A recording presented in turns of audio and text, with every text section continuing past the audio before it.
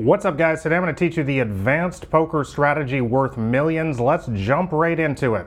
Alright, so what is the advanced poker strategy that I wish I had learned when I was just starting out poker, which would have helped me make millions a lot faster? This is the advanced flop floating strategy that I finally figured out later on in my poker career, and I'm going to explain it all to you in today's video step by step, which includes several hand history examples to help illustrate this all better for you. Alright, so before we get started here, let's just define what the flop is and what floating the flop is. The flop, for those of you guys who are just starting out in the game, is the first betting round, the first post-flop betting round, I should say, when there's 3 community cards in the middle. And so floating in this situation is when you are in position, meaning that you are last to act, somebody has made a bet, and we are going to call now in order to take the pot away on later streets, either the turn or river. And that is very, very crucial, because we're going to talk about that in a sec. We need to always understand, guys, that the entire point of a flop float is to take away the pot later on in the hand. This is where a lot of people get tripped up. But anyways, let's jump right into today's hand history example. So a tag tight and aggressive player raises in middle position, and we're going to assume this is like a 6-max cash game with 100 big blind starting stacks, and we have a nice suited connector, 9-8 of diamonds on the buttons. So what should we be doing in a spot like this? Well, I would say typically I'd just be calling in a spot like this. You know, when this tag player raises in middle position, you know, this is a tight player, so they're going to have a reasonably wide range here. They're going to be playing a lot of strong ace hands like ace king, ace queen, ace jack, maybe an ace 10 suited. You can have a bunch of broadways like a king queen, king jack, and probably a bunch of pocket pairs as well. So a fairly strong range. They're not screwing around. So, you know, if we were to 3-bet light here, we don't have a great hand, so it would be what we call a light 3-bet. I'm not sure if there's a huge amount of value to be gained by doing that. I think we're on the button here. We have direct position on this player after the flop. It's a great spot to just flat call and go see a cheap flop. Also, if you guys have read any of my books, especially my latest one, the Microstakes Playbook, you'll know that I use a dynamic pre-flop strategy. So I'm often looking in this situation for who is seated to the left of me in the blinds. This is extremely important, guys. If there's a recreational player in particular sitting in the blinds, this is a spot where you definitely want to be just flat calling instead of raising,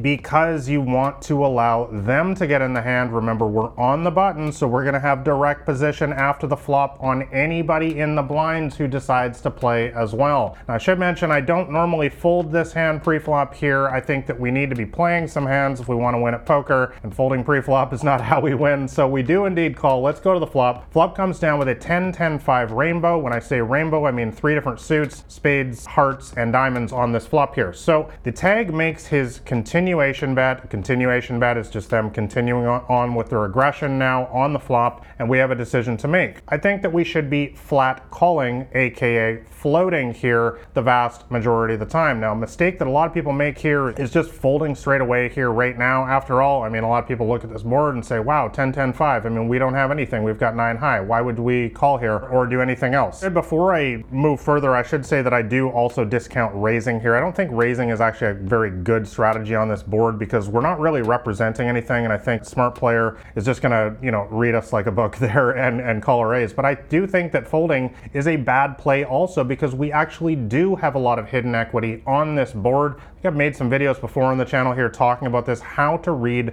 board textures like this better. For example, on this board here, we have a backdoor flush draw. If it came diamond diamond on the turn and river, we would make a diamond flush. Also, we have a backdoor straight draw here. If it came, for example, with a 7 and a jack on the turn and river, we would also make a straight here. Also, we have 2 live cards, 9 and an 8. Guys, we need to always remember, with a tight and aggressive player like this, they're going to be betting the flop here with many hands that actually did not connect with this board. For example, ace king, ace queen, ace jack. So therefore, while we are behind those hands right now, our two cards, 9 and 8, are live. What I mean when I say live is that if we were to catch one of those cards on the turn or river, it would make us the best hand in the situation because our opponent just has ace high. So for all of these reasons, we decide to float the flop here, and let's go see the turn. Turn comes with a 7 of spades. Not a bad card for us. So the tag player checks, and what should we be doing in this situation? Well, guys, this is the whole point of a flop floating strategy. We should absolutely be betting on this board here to take the pot away. This is one of the most profitable plays that I've used in recent years, as I also talked about in my latest book, the Microstakes Playbook. This play works amazingly well, especially in small stakes games, specifically versus players just like this. Tight and aggressive players, they often give up on the turn. If they have, again, a hand like ace king or ace queen,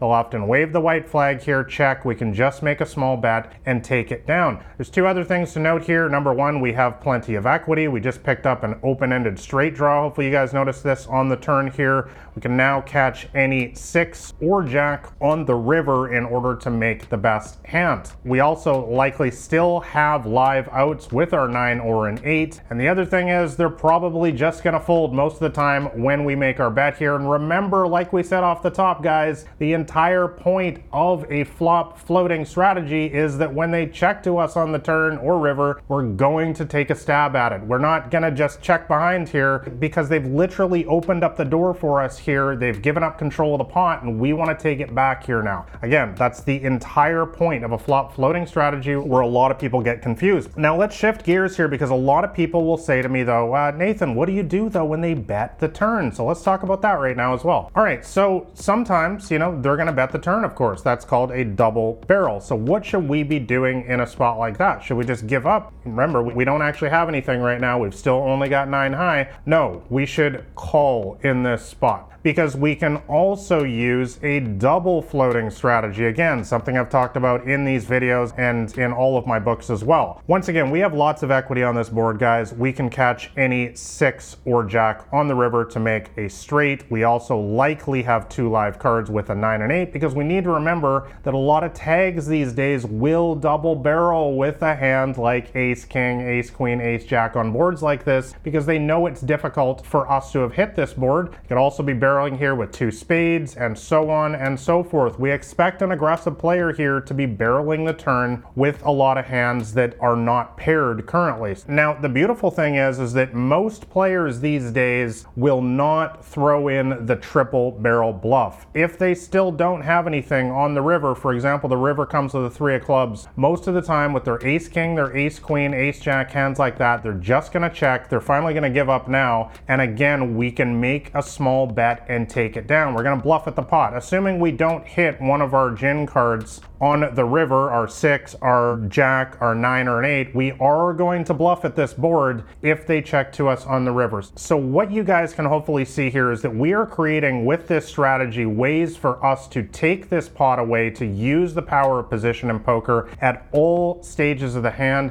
That is why this strategy is so unbelievably effective, honestly, in small stakes, mid stakes, high stakes, whether you play cash games or tournaments. Hey guys, I hope you enjoyed this poker podcast episode. If you want to know my complete strategy for beating small and mid stakes poker games, make sure you go grab a copy of my free poker cheat sheet that's available on my website at blackrain79.com. And also make sure you hit like and subscribe here to the podcast, as I'm putting out new episodes every single week to help you guys quickly get beating your poker games. I wish you guys all the best at the poker tables. I'll catch you next week. This has been Nathan Williams with blackrain79.com.